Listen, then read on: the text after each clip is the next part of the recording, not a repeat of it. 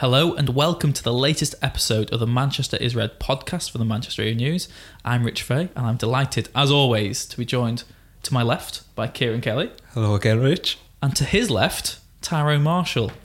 Good afternoon. It is good afternoon, but anyone listening could be listening any time of day. So good morning, good night, good evening, good lunchtime, good evening, whatever time of day it is. I hope it's a good one. Happy New Year if you haven't listened as well this year.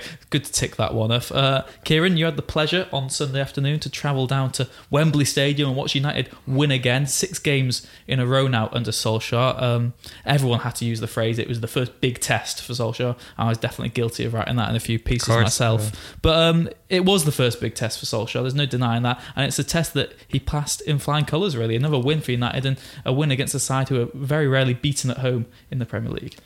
Yeah, I mean, bar that kind of Wolves mishap they had over the festive period, Spurs have been really good at home. And I think it was, as you said, the big test. A lot of people may be missing the point with saying Solskjaer had an easy start because they were games Mourinho really struggled in. But in terms of his credentials for getting the job permanently, it was going to be judged on how he does in these games. So 2 big ones coming up, Spurs and then Arsenal in the Cup. And if he can get United somewhere closer to the top 4 and win the FA Cup, it really gives Woodward food for thought. But I think from the first minute, the approach was just so heartening and encouraging, in that we've not really seen United play like that away from home in such a big game. And everything he'd done in their previous away games, particularly that Cardiff game, it was the same team and it was the same philosophy, even though obviously Spurs are such a good team.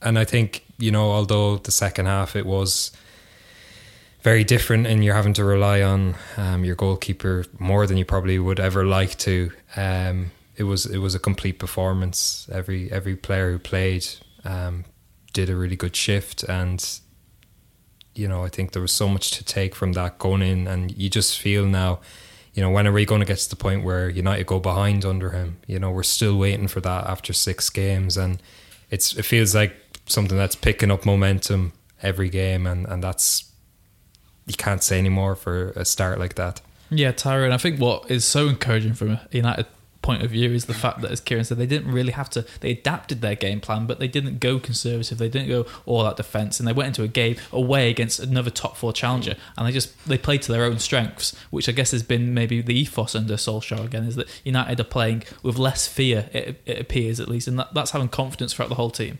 Yeah, definitely. It was great to see such a clear game plan as well, and the merits of working on that game plan all week. Using Jesse Lingard as that kind of false 9 and getting Martial and Rashford wide, and those are the areas that can be exploited against Tottenham. They send their fullbacks so high up the pitch, seemingly without care of what's behind them. They don't tell them to adapt.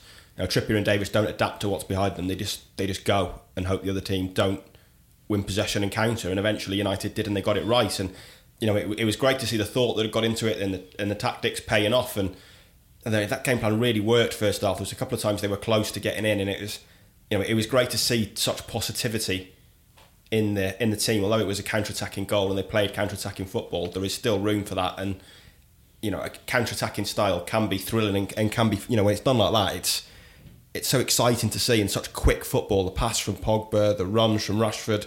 It was brilliant to see just such a clear identity of how they wanted to play.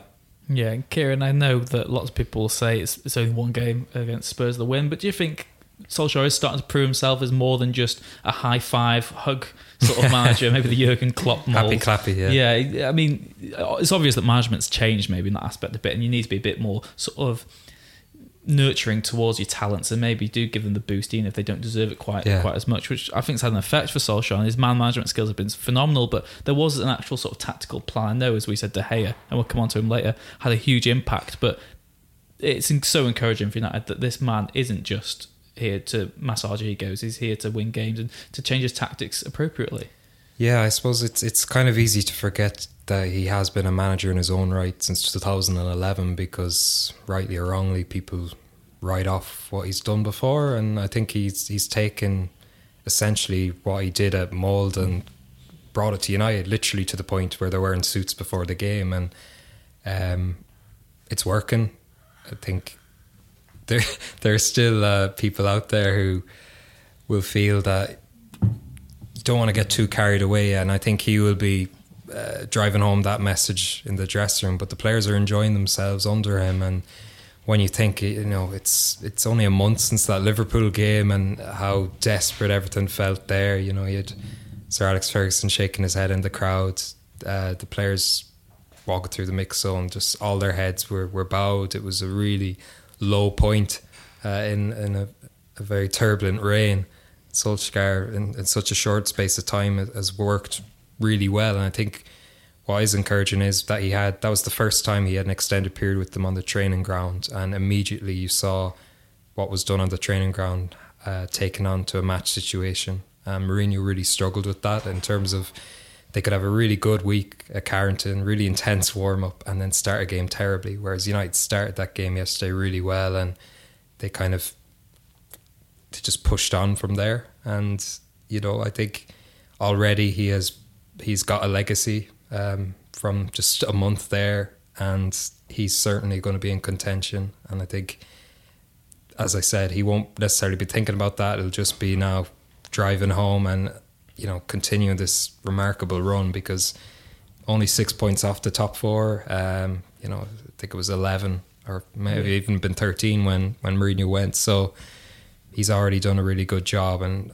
I think he'll just want to keep that going as long as he can. Yeah, it's hard to think, Tyrone, isn't it, that how little time he's been in charge already, Solskjaer. I guess, as Kieran mentioned there, that there is maybe this fear from some sections of supporters that they could be getting carried away a bit too much, United. But do you think United are guilty of getting carried away? I mean, there's been such a difference in mood. I mean, surely it's justified and he deserves the credit, but...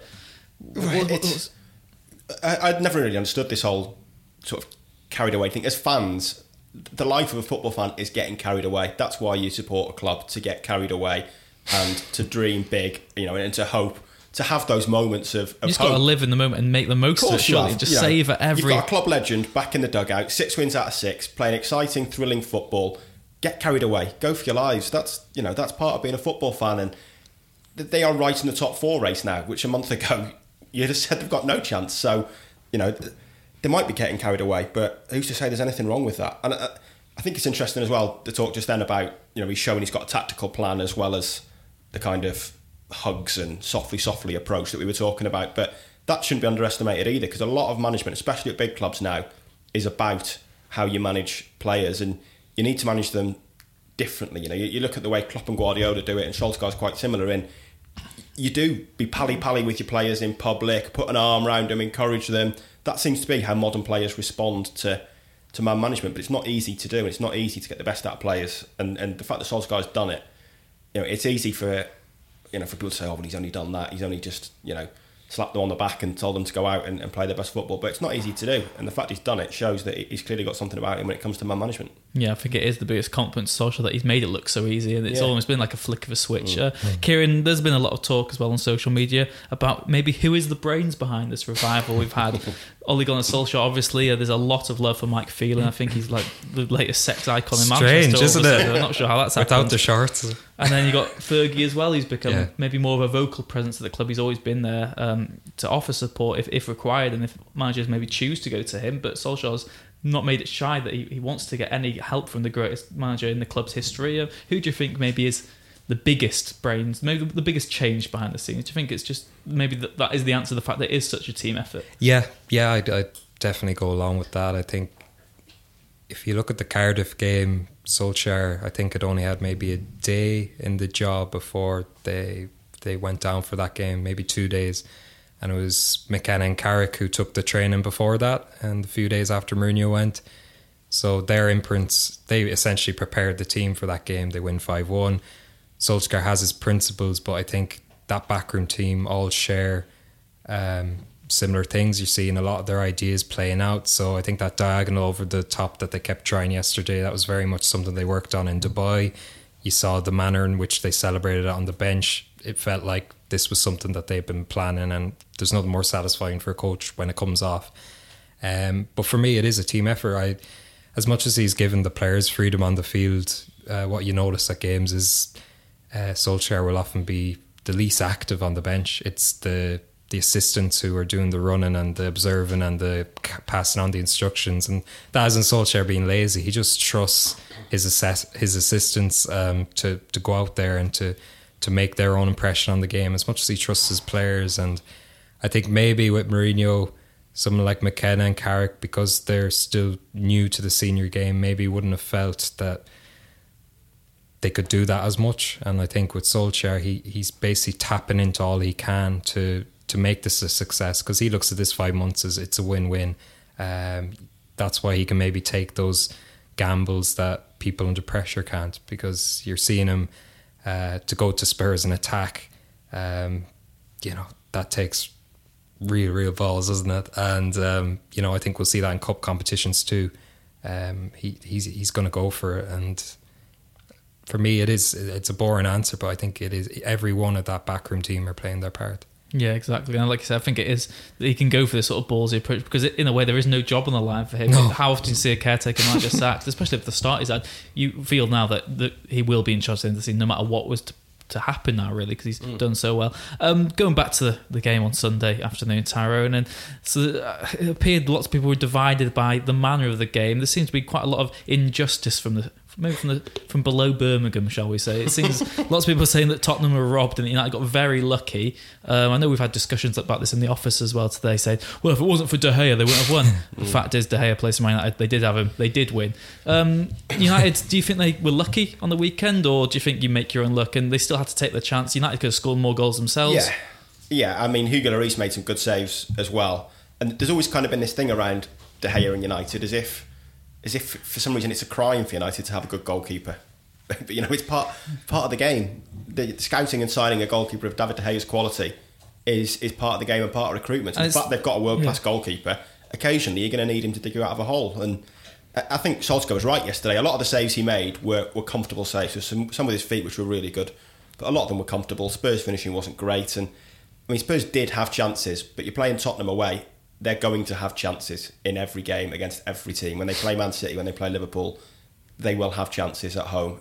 Some more than others, and occasionally you're going to need a stroke or like a good performance from your goalkeeper. But a good performance from your goalkeeper is part of football. That helps win your games. So I don't think there was much luck in it. On the stats, you might say Tottenham deserved an equaliser, but they didn't take their chances, and United did. And United could have hurt them more on the counter attack and could have had more goals themselves. So I don't think there was much luck in it particularly. No. No, exactly. It's not as if they've bought De Gea in for a world record fee just for that one game. They've had him for years. They've nurtured him. They're the ones who stuck by him when he was getting so much stick when he joined the club, and there was so much doubt about his future in the early years. Obviously, he had the fax machine, all that, but now you've got a player who loves United. The scenes at full time as well, Kieran. They embodied just exactly what this new United is about. Really, everyone was just so joyous, and so it was such raw emotion from United, which was a real nice change to see. Yeah, I think, from the outside, a lot of people maybe think, Paul Pogba's the king of that dressing room, or, whoever else, Marcus Rashford or whatever. But I think deep down the players, they know how indebted they are to De Gea. I'm sure you saw that clip last week of Lindelof literally kneeling down to give him the gloves. Bit cringy, but that kind of gives you an idea of just, they know they've got whatever the best goalkeeper in the world. He never lets them down, and I think if they can tie him down, that's as good as signing a £70 million player next summer, because he's just irreplaceable. If you lose him, you're going to have to pay God knows how much to get someone who's still not going to be quite as good and accustomed to the Premier League. And it's just I found that the amount of saves he was making with his feet, and it brings back memories. I've spoken to his goalkeeping coach at United over the years, and that was a lot of them were English, and the first thing that struck them was, God, he uses his feet a lot. But rather than thinking that needs to be knocked out of his game, they've encouraged it, and you're seeing the fruits of that. He's been encouraged all the while since he's been at United. Like you said, he had the rough patch when he first moved in 2011, but he sailed through that, and I think Solskjaer wouldn't have liked him to have been so busy. First half he didn't have a save to make, but second half for it to be so extreme like that, it just shows you don't want your goalkeeper to ever be that busy, but equally they always have that insurance policy to know that there's no better keeper one-on-one flying arrows coming at him to keep you in the game and to keep a lead. Yeah, I guess it may be from some supporters' point of view, having a keeper as good as De Gea might mean that the club don't want to strengthen its centre back in January window. But as you said, if they managed to get De Gea on a new contract, that would be such a successful January transfer window if you could secure that. Obviously, they triggered the contract extension late last year, but he's not secured a new long-term contract at the club. I guess this one's maybe a difficult one to ask in that sense, but this one for you, shall we say? Thanks. Well, there's two parts to this De Gea discussion we're going to go on to, but I think maybe we'll start with this one. For you, where does he rank amongst United's greatest ever goalkeepers? Because I think there's so much unnecessary sort of gratitude added to the fact of trophies. You're not a good keeper unless you've won trophies, but the fact is Van der Sar, Schmeichel had much better defences in front of them. They had much better teams, they had more consistency, they had a regular manager for the period they were at the club, and I think the trophy argument, it's relevant, but in terms of actual individual ability, for you, where does De Gea rank amongst those three? Because for me, I'm really unsure. It's a great dilemma to have as a United fan, but do I have to give an answer? No, but you can try and maybe give us a vague one. I would, if I had to rank them, I would probably rank him second behind Schmeichel, ahead of Van der Sar, I would say. Kieran, do you go? You're all just looking at me as if you disagree. I remember last year we did one of those joint United City team selections of the greatest ever. I put Van der Sar in mine because he has the Premier League clean sheets record, which was absurd. I know it was mainly down to his defence he had in front of him as well, but I thought Van der Sar was such a beast, and I guess I took into consideration for his sort of European escapades as well, and how vital he was in United winning the Champions League as well. Yeah, I remember actually interviewing Van der Sar and asking him that before, what does De Gea need to do to come into that pantheon, as it were, and he just said, winning trophies, but that he was well on his way. But I think, given he's still only 28, feasibly there's 10 years ahead, I think he's well on track to be their greatest ever, regardless of...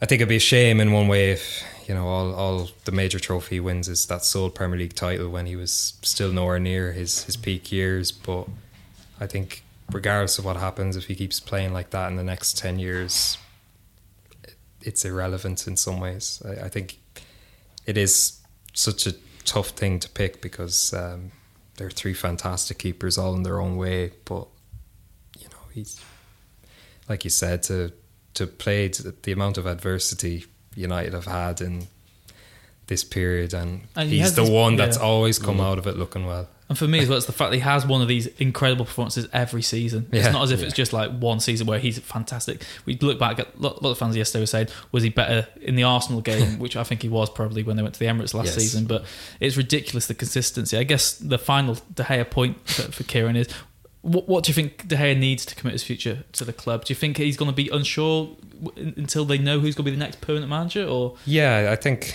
that applies to a couple of players there. Martial being another who they really want to tie down, but he's relaxed. Being relaxed, knowing that they still have a decent amount of time left on a contract because those options were triggered. I think with De Gea, it's not money. He doesn't have this thirst to be the best paid player at the club. I think he should be. I think it would send the right message that he is their best earner.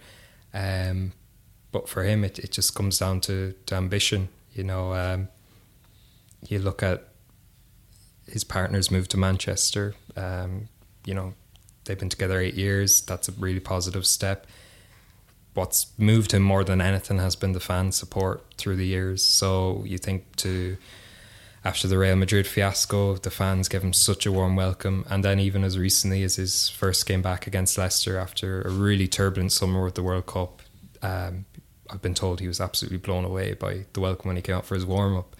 So the fans have played a really crucial role in him staying up until this point, and I think they will going forward. But I think he just wants to be at that point where you can see the club are moving in the right direction. They are currently under Solskjaer, but it's that having that long-term plan that he's, in some ways, I don't think he'd want to be having games like that yesterday regularly. Yeah. And again, you don't want to jeopardise your future roles in the Champions League. You want to be playing in the top competitions every single season. This is the irony, if he'd gone to Madrid that time, how many Champions League winning medals would he have now? It's almost a mini tragedy, but I think he's not someone, I've said this before, he's not someone who Money and trophies are the key thing for him. I think he feels so valued and loved at United that's as important to him, and he's got a lot of friends there, both on the staff and in the playing squad. So I think United, on the outside, it probably looks like they're struggling to get the contract right, but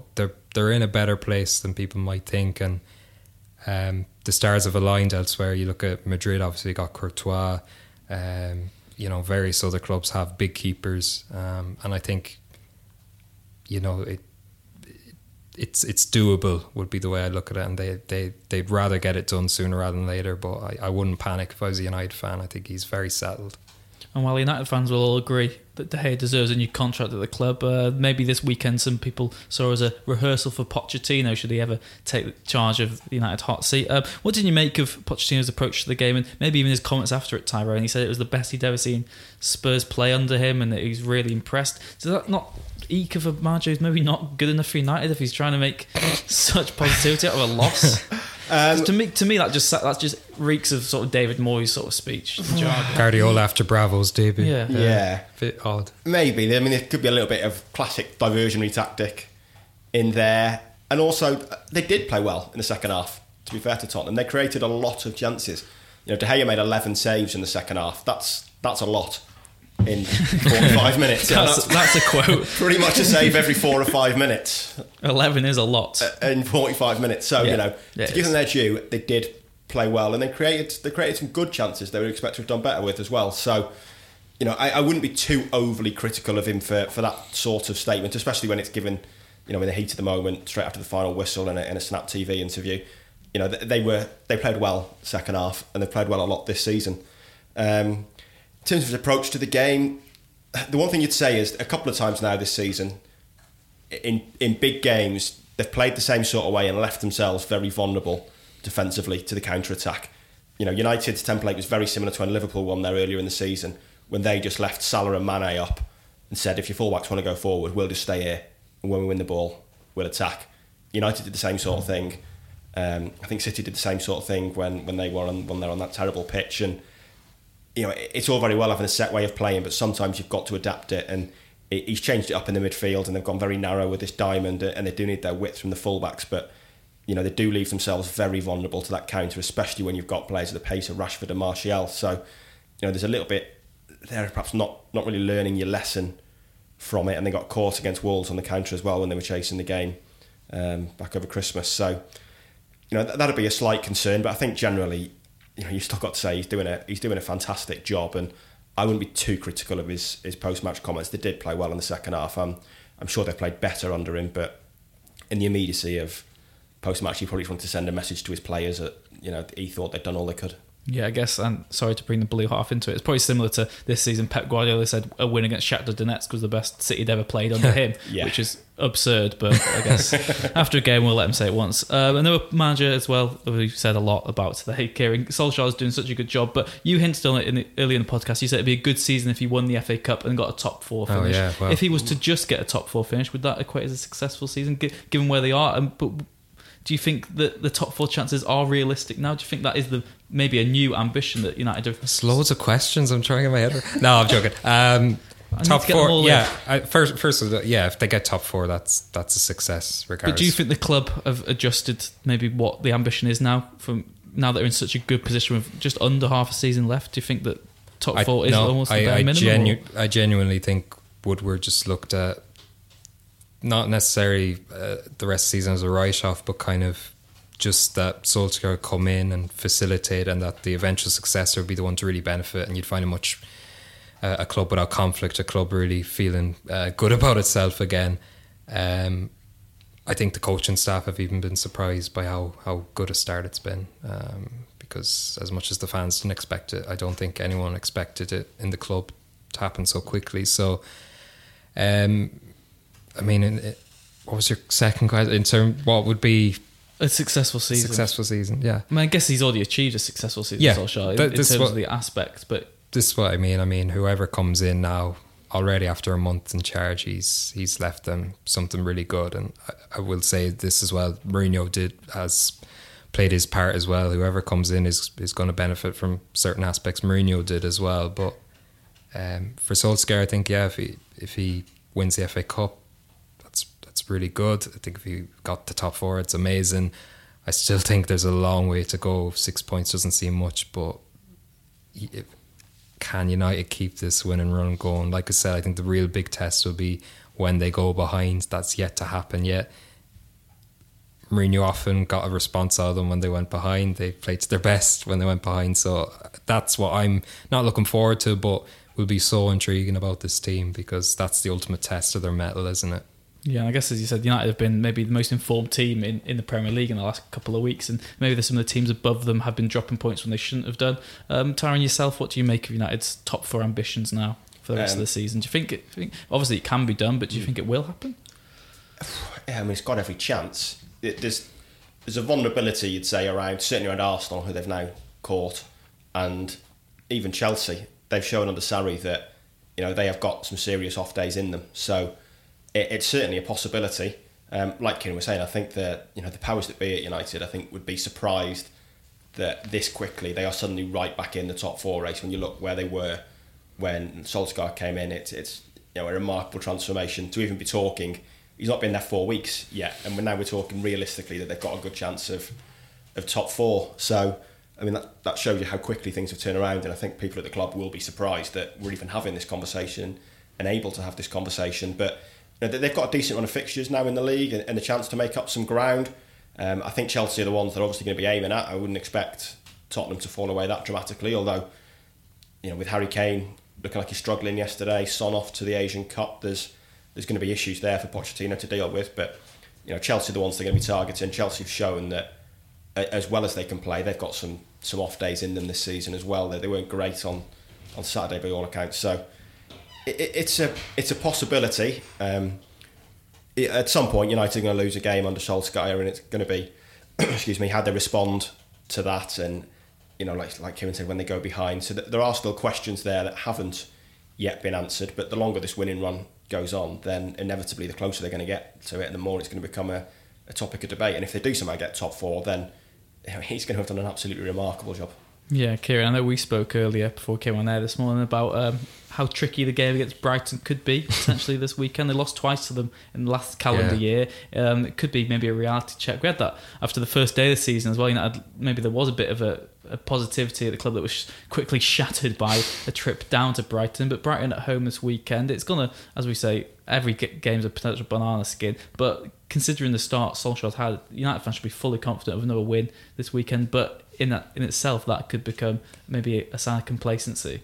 Yeah, that I think they're the one team, Brighton, that have been that kind of, not maybe bogey team might be a bit of a strong word, but the 2 times United went down there in April and August, they went down there with a completely wrong attitude, and they're found out so quickly. And Brighton were brilliant. Be a bit different at home, and I think that's been one of the big changes with Solskjaer.